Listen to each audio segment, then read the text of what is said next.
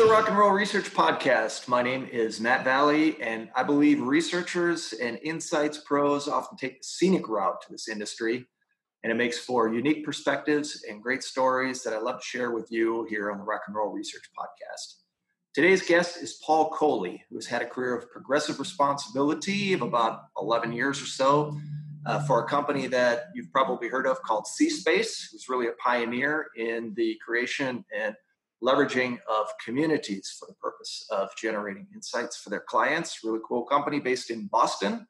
But before he did that, Paul was the drummer of a commercially successful garage rock band. And that's usually a contradiction of terms, commercially successful and garage rock, but it applies in this case. And that band was called Red Yellow, and they're really, really cool. They were active in the early to mid aughts. Thrashy, youthful, punkish energy and attitude. Just awesome stuff. So welcome to the show, Paul. Thank you, Matt. Thanks for having me. That's a great way to describe it. I couldn't have said it better myself. You just have to listen to it once, and you can't avoid those adjectives. So yeah, super cool. I like it. It's so far up my alley. It's great stuff. I'll make sure to link to it here so people can see it. But let's jump in and let's start with your day job, Paul. So you're working in insights at C-Space. You've been there for a while. How did you get into this space? Yeah, so I basically fell into it. I think that's how you've had guests. You've asked in the past. How did you get in? Did you kind of fall into insights? A lot of people seem to kind of fall into the insights space, and that definitely describes me. After I graduated college, I moved to New York City. I went to UMass out in the sticks of Western Massachusetts. Primarily because the Pixies wrote a song about it. Sonic Youth lived out there. There's some more Kim Gordon, and Jay Mascis was like from there. And that's not really the only reason, but it helped push me in that direction. I was either going to go to Boston or Western Mass, and I was like, Western Mass seems cool. How all this good music come out of there?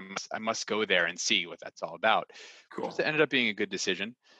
So I went to UMass, graduated, went to New York, and then I started working in marketing because I needed a job really. And I worked for the New York City Bar Association running their marketing program, and did that for a year.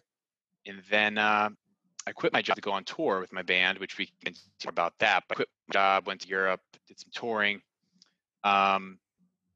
Did that for about 5 years, professionally, full time. Didn't make any money, but had a lot of fun. And then after that, I came kind of back into the corporate world. So I got a late start, I guess, into the 9-to-5 kind of corporate environment. But I worked at a startup after my music career kind of, I guess I could say ended, or I shifted gears back into the corporate world. I worked at a startup for a few years. That was around the 2008, 2009 when the financial crisis was hitting. So everything dried up. They went out of business. And then I was looking for another job, and I found Communispace, which is now C-Space. And I didn't know. All I knew was when I went on the website and I looked at the people, because they had pictures and bios of everybody, I was like, these seem like my kind of people. This feels like my kind of company. And Right. It was attractive. It was young. It was smart. It was funny, sense of humor, but hardworking. Right. And the client roster was amazing. So I interviewed for basically an exec admin position because I didn't have a lot of working background. I was coming out of music. And I ended up working with the chief client officer there, and she actually hired me because she said she Googled my name and saw some band pics of me, some sweaty band pictures of me being to crazy band pictures. She's like, I want to hire that guy. So I was like, that explains the fit, we were, it was just the right place to land. And this is circa 2009. I've been there ever since 2009. And that, online communities were still relatively, newer at that point. There wasn't a ton of competition. We were growing double digits every year. This is the financial crisis. Everybody else was doing layoffs. We were hiring. Couldn't fill. We had to move our office. It was so it was a great upward trajectory, and I was really attracted to that. And then through my 11 years, that's really how I became. I really started to understand insights working at C-Space. But before that, I had no idea. I thought market research focus groups, stodgy, sit around a table, survey, that kind of thing. I didn't know how cool it could be, and how fun it could be. Well, it definitely is cool, and you're proof of that, right? So, I cool. guess so. All right, so you alluded to it already. You had a career before you headed into Insights, a career as a drummer. That's what I would like to be when I grow up. So, let's hear about that. A kindred spirit. Yeah. So I started playing when I was 8 years old.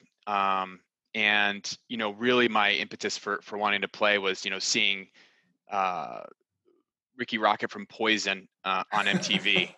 And it was the coolest looking thing. I mean, these guys were having the time of their lives. And I'm like, that's a job. Like you could do that. Like these people do this. I'm like, I want that job. That's the job I want. So my brother was playing guitar, and so he started taking lessons. He's a year and a half older, so we're very close in age. So I was like, well, I'm going to play drums. I want to be Ricky Rocket. So I started taking lessons at 8 years old from a jazz teacher in my neighborhood who was like a really strict, really older school guy.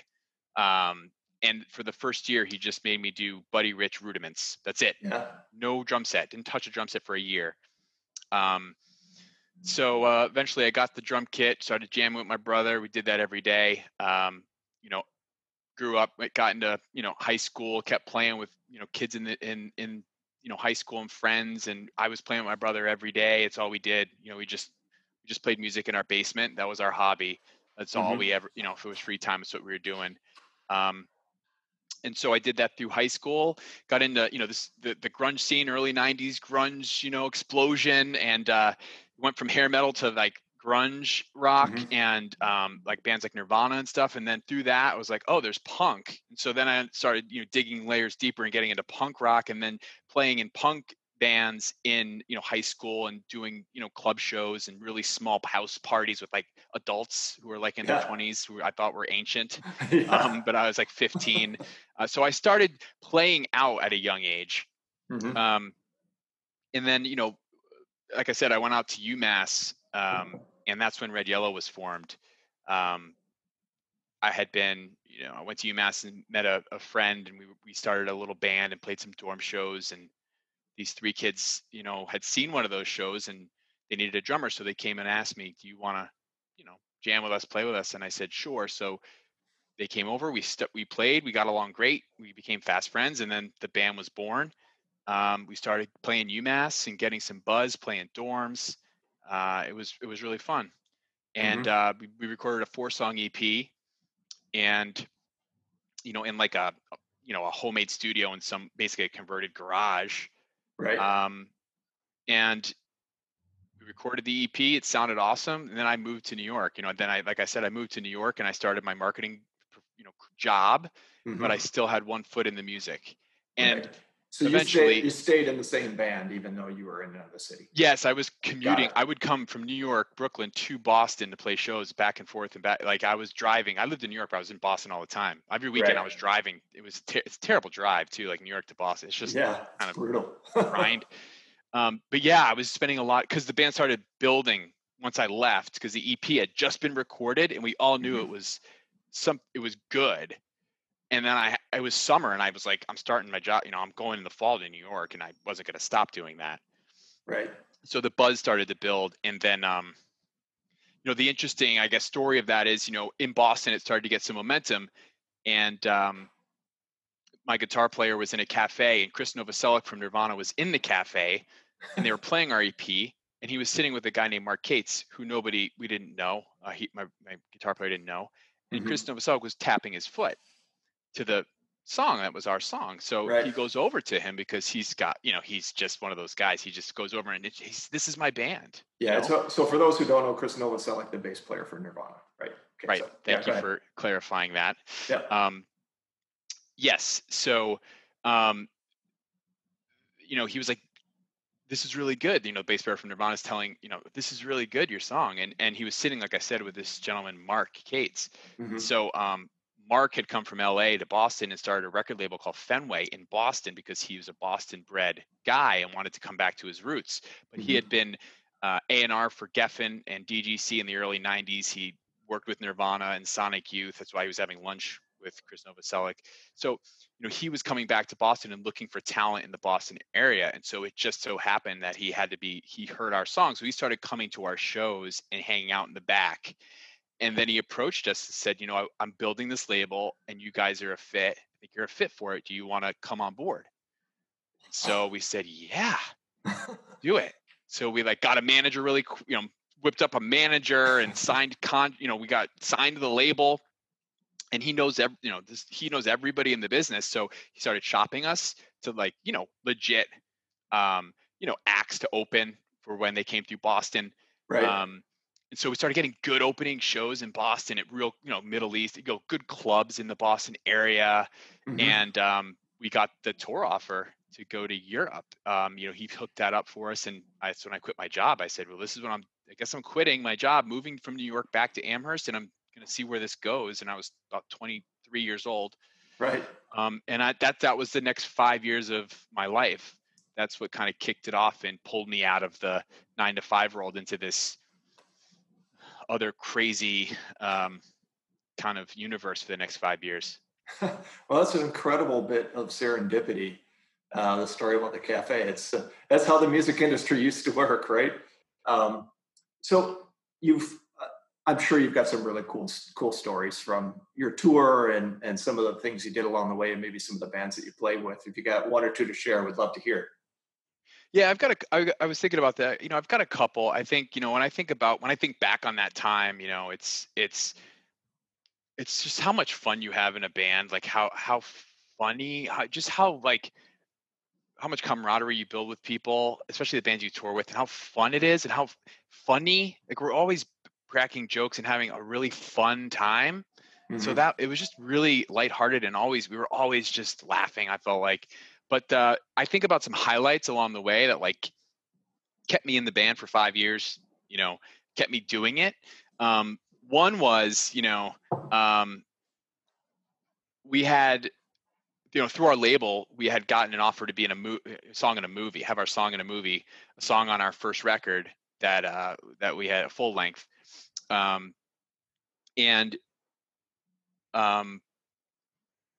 had, gone ahead and done that. It's a movie called Waiting. Okay. And it's got Dane Cook, it's got Ryan Reynolds, and you may see it on Comedy Central from time to time. They work in a restaurant, and they it's just shenanigans. I think it's even called it's shenanigans and all kinds of funny humor in there. But so we did that, and I went back to my hometown, and one of my best friends from high school, and we went to the movie theater. I didn't know when the song was going to be played. I didn't know how long it was going to be played for or anything. And so, we just sat in the back row. I think we might even brought some rum into the theater. We got some Cokes and we were waiting to hear my song. And I'm sitting in, a movie theater. This is wow, this is really happening. I'm having, it felt very really important, that moment. And it was just, it was a cool experience because I got to have my friend with me who's a huge music fan. Cool. And I had gotten a $500 royalty check. So I thought ooh, I'm going to go to the bar after and spend some my royalty money. And it was just it was just one of those things that felt really, it was a really great experience. Sure. The other was playing the Reading Festival in the UK. I had, like I said, a huge influence on me was, grunge in the early 90s. And I had watched a movie, which I highly recommend anybody go out there and put on YouTube. You can watch the whole thing. It's called 1991, The Year Punk Broke. It's if anybody likes, bands like Sonic Youth, the Ramones, Dinosaur Jr., Nirvana, it's basically tour footage of a European tour they did. But there's a ton of Reading footage. And it's a huge festival in the UK where there's 20,000 people. It's a huge outdoor festival out there, like Lollapalooza or something. They have it every year. And so I grew up watching that movie over and over and over and over. And then I got to do the Reading Festival in 2004 with Red Yellow. Awesome. And it was sort of surreal to be able to play that festival that I had sort of dreamed about playing when I was a kid. Yeah. So it was another one of those milestone moments when I'm I can't believe this is actually happening. And there was White Stripes were headlining it, Morrissey, The Roots, New York Dolls, Franz Ferdinand, Block Party, MC5. Some of the guys reunited. The Roots So it was Wow. like really cool to have all access backstage, to with all these huge bands, and it was just really, it was a great experience. So that was another kind of marquee experience. And the other last quick one was we did a John Peel session. I don't know if folks know who John Peel is, but at BBC Mm-hmm. Radio, he passed away, but he sort of was a tastemaker in Mm-hmm. the UK on the BBC. So he would play bands that he really appreciated, and he would like hand select bands. So he selected us to come on his show and Wow. record a session. So we got to go to Maida Vale Studios, which is like this iconic Peel session, recording, BBC recording building. Mm-hmm. And so, our producer had produced Nirvana Peel sessions, and he'd been doing it for like ever. And it was just like all these great bands. But we flew over from Boston to London, got into London at like 7 a.m., didn't sleep on the flight over, picked up our Uh-huh. tour manager, went right to the studio, no sleep, got right into the sessions. You're 23, you can kind of do that. I would, Yeah, you could pull it off then. but like, we went right in, no sleep. I don't even know how many hours I was up straight.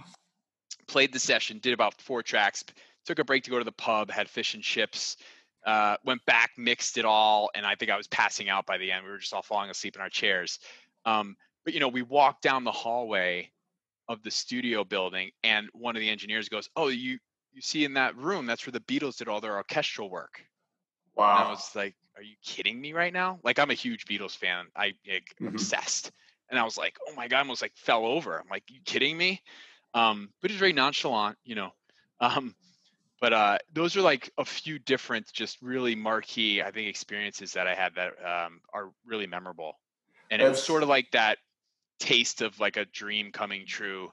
It wasn't like rock stardom, but for me, it was like validation that the work I had put in had paid off. yeah. And because I really believed and dreamed that I wanted to do some of those things, that Mm-hmm. it actually happened. It Yeah. was like, wow, you know, here I am talking to you. I'm not like a big rock star or anything like that, but it just felt really good at the time, um, to have Yeah. the momentum. Yeah, no, that's really really cool. I love those stories, and there's so many parallels in my own life. Although my band wasn't as successful as yours, but I just so many things are similar. But that's a story for another time. Um, so I got a ton. I had to yeah, pare down 3. I had to really think hard about this. Like, there's all sorts of different kinds of stories. There's, more racy stuff. We had a lot of wild experiences. But I really felt like those are the 3 like highlights of my time with the band. So for me, they yeah. were really the most important Well, stories. maybe some of the listeners would like to share a beer with you and dig a little bit deeper into some of those stories. I got plenty. Hit me up if you want to chat, because yeah, I'm happy Uh, to All right, so this reminisce. is your route wasn't the traditional, hey, go to college and apply for jobs and get in on the ground floor, and then you build a career from there. You had this really awesome experience in between. Are there any lessons that you draw from your days as a musician that you've been able to then apply to your professional career? Oh yeah, absolutely. People think the rock and roll lifestyle is all fun and games, like sex, drugs, rock and roll, like all this. It's really hard work, and it's Hmm. really a lot of branding yourself and marketing yourself Right. and running a small business. You're Yeah. doing everything. Um, so it was a ton of work. It was very grueling, ton of fun. Hmm. But I think a few key things, and some of this just applies to life post music, for a full-time music career for me, like taking some lessons in Hmm. to the working world, because I've done a lot of different things in my career over the past 11 years. I've constantly like kind of stepping into different roles and flexing and challenging in new ways. But I think if I had to like boil it down, I'd say practice is huge. you know Hmm. like I mentioned, I practiced for a year when I was, before touching a drum kit. I do was called, just the rudiments of how to play, the foundation of how to play, so Hmm. that when I sit behind the drums, I just play without having to think too much about what I'm doing, because that just gets in the way of the creativity and the moment, the expression. Yep. But if had I not practiced so hard and so long, I wouldn't be able to do that. So practicing your craft in insights, whatever your profession, for this audience specifically, practicing and honing your craft is key to Hmm. be experimental and to flex on the fly, Yep. stay nimble and agile. So that one is huge for me. Um, Teamwork is another huge component of that. So, you know, C-Space is a consulting company. We work with our client teams and Hmm. with our internal teams. So, when we partner with a client, like, we are their team. We are an extension of their team. Right. So you need to be a great teammate. And that doesn't mean being a yes man or just going along, because in music, sometimes the part isn't good enough. Sometimes the chords aren't good enough. Sometimes the lyrics could use a little work. Sometimes someone will tell you, that drum part is a little stale. Can we try, and you got to say, yeah, let's try something different. Okay. You got to be very open. You can't be too much ego and too hard-headed when you're writing music as a unit, which we did. It wasn't like we had a John Lennon or a Paul McCartney. We had 4 people. Everybody was building the music, 25% across the 4 of us. Right. So you had to take criticism and you had to give it. And you couldn't, then you had to go have a beer and just be like, cool. Like, it's not like, you know what I mean? So there's that collaborative teamwork where you have to be constructive with each other, Right. give some tough love, and just know how to work with people's personalities. Right. So that's a huge component. And then the last thing, especially when I think about like my C-Space and what we do, is this blend of art and science and music. It's kind of interesting because for me, there's a lot of technically gifted musicians. Like, they can Hmm. play the technicals, especially drummers, but Yep. they don't have the feel. Yep.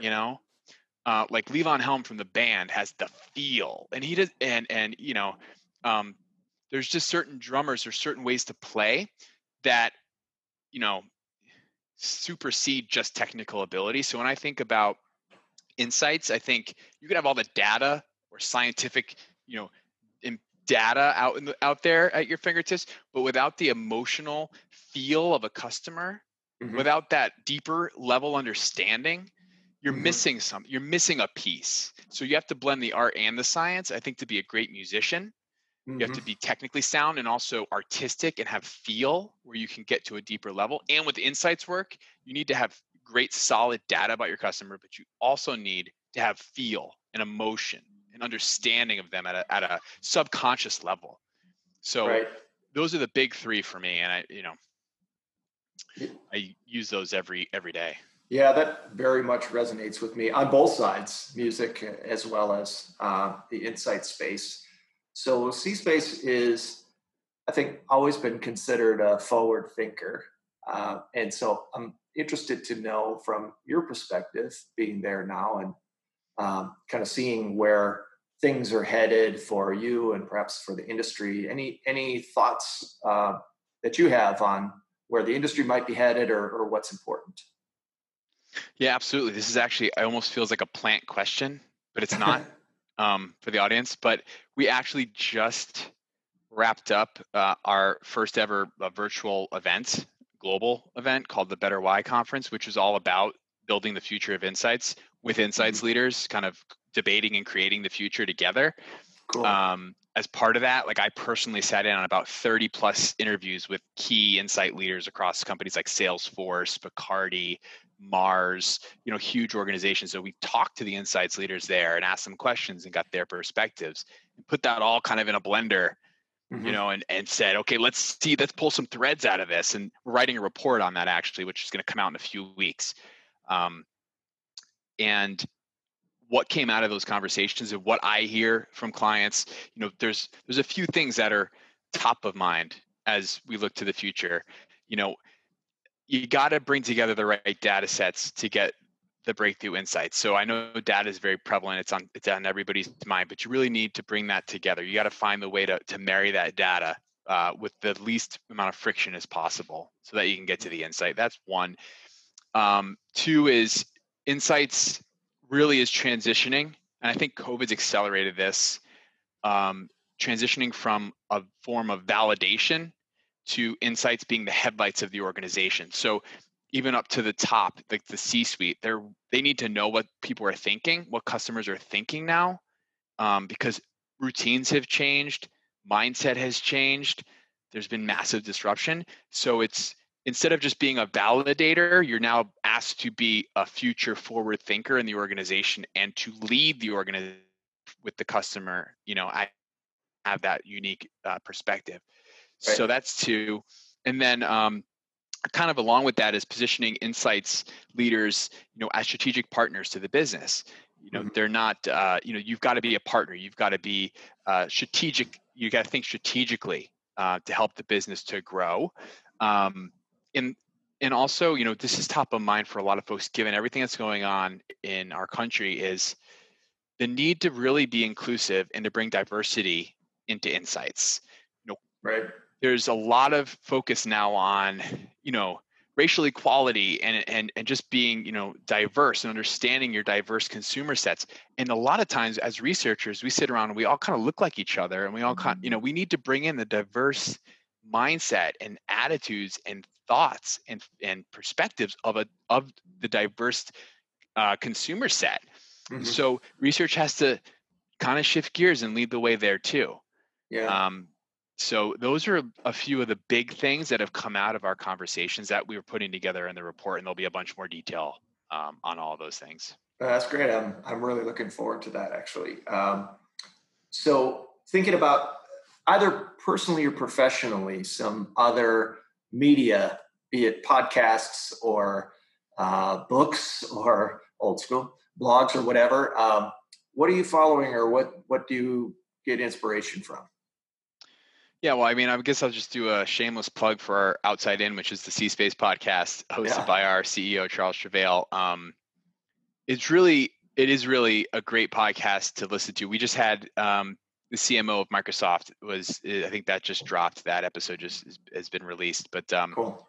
If you're in insights, customer experience, strategy, I can't recommend, although I am biased, can't recommend a better medium to kind of hear from the biggest leaders, in some of the biggest organizations about how they think about the customer.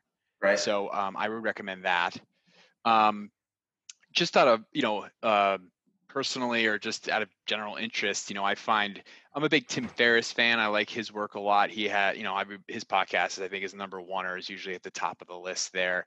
So I listen to his podcast a lot and see what he has going on. And from that, I've found, you mentioned a few books.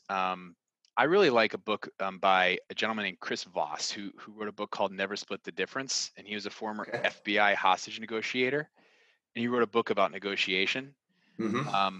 Just a real interesting book just for general business or just human relations, because he teaches the techniques that the FBI uses in life or death situations. How you talk to people, the phrasing you use, your tone, kind of how to use words. And it's really a page turner, because he talks about these, amazing situations he's been in with bank hostages, and then he brings it back to a business principle.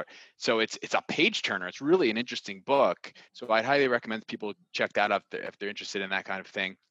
Cool. And the last one I'll mention is a gentleman named Jocko Willink, who's a former Navy SEAL, and he has a book called Extreme Ownership, which is just solid business advice about how to play on a team, how to be a great leader in your organization. If you're in insights, you need to lead the business. You need to become a leader, and he really just tells you how to do that effectively. Again, using military stories about him being in the field in military operations and bringing that back to how it applies to business. I guess I just really like these high stakes kind of stories that keep me captivated, and then also give me a principle. So I think that's how I learn. I like to be entertained, but also, learn about business. So I'd recommend a few of those things. It's Jocko Willink that got me getting up at 4:30 a.m. every morning to work out with my daughter last school year. So I follow him too. So cool. Yeah, it's good stuff. So I have to ask, you're in music. I know you've got good taste. So you're stranded on a desert island.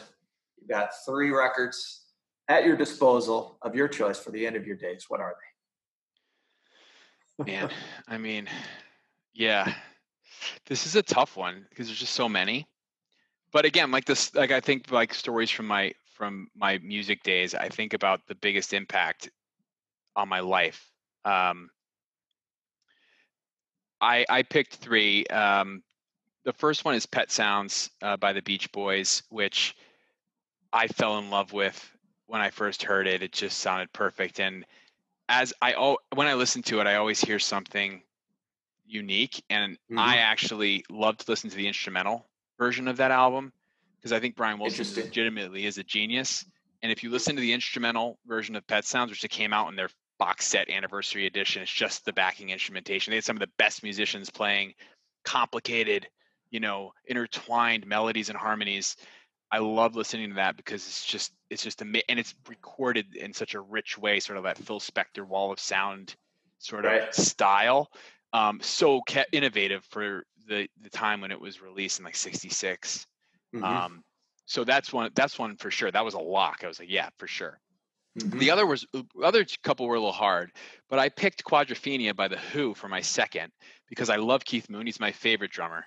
Absolutely. And I love Tommy, but something about Quadrophenia and the story resonates with me and how I kind of, I don't know, guess going through adolescence and sort of a coming of age, like it felt really close to me. Like having multiple, use different kind of personalities and thoughts, and you're growing up and you're confused. It just, the story and the drums and the music, I mean, just really awesome. And plus it's a double album, so I kind of cheated and I got 2 for 1.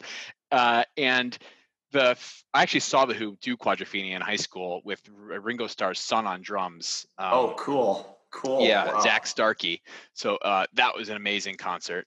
And the third I picked was a Funhouse by the Stooges, because something about the trashy, experimental, jazzy almost play on that album, and it was actually recorded live with a PA in a room. Like it was like legit recorded live. Yeah. I love that record. The way it sounds, the way it makes me feel, the groove that it has. Again, the feel. It has a feel to it that just puts me in a vibe, and I can just listen to it in the background. And there's these long kind of jams on it that it's just somewhat like almost like meditative, but also really energetic and loud. And you can have like a 6-pack and listen to it, and it's just fun. So those are my 3, and I there's plenty others, but those are really special albums to me. Yeah, it's interesting hearing Red Yellow. I'm not terribly surprised actually to hear all 3 of those choices. So the influence, I can pick out little pieces of influence in all of those in the music that you created. So that's really cool. All right, Paul, this has been an awesome chat. I really appreciate it. So much fun. I can't wait till we can continue this conversation. We got so much more to chat about. But in the meantime, I just want to say, hey, thanks again for joining me on the Rock and Roll Research Podcast. Really appreciate it. Awesome. Thanks for doing this. It was a blast. All right, cool. Take it easy. All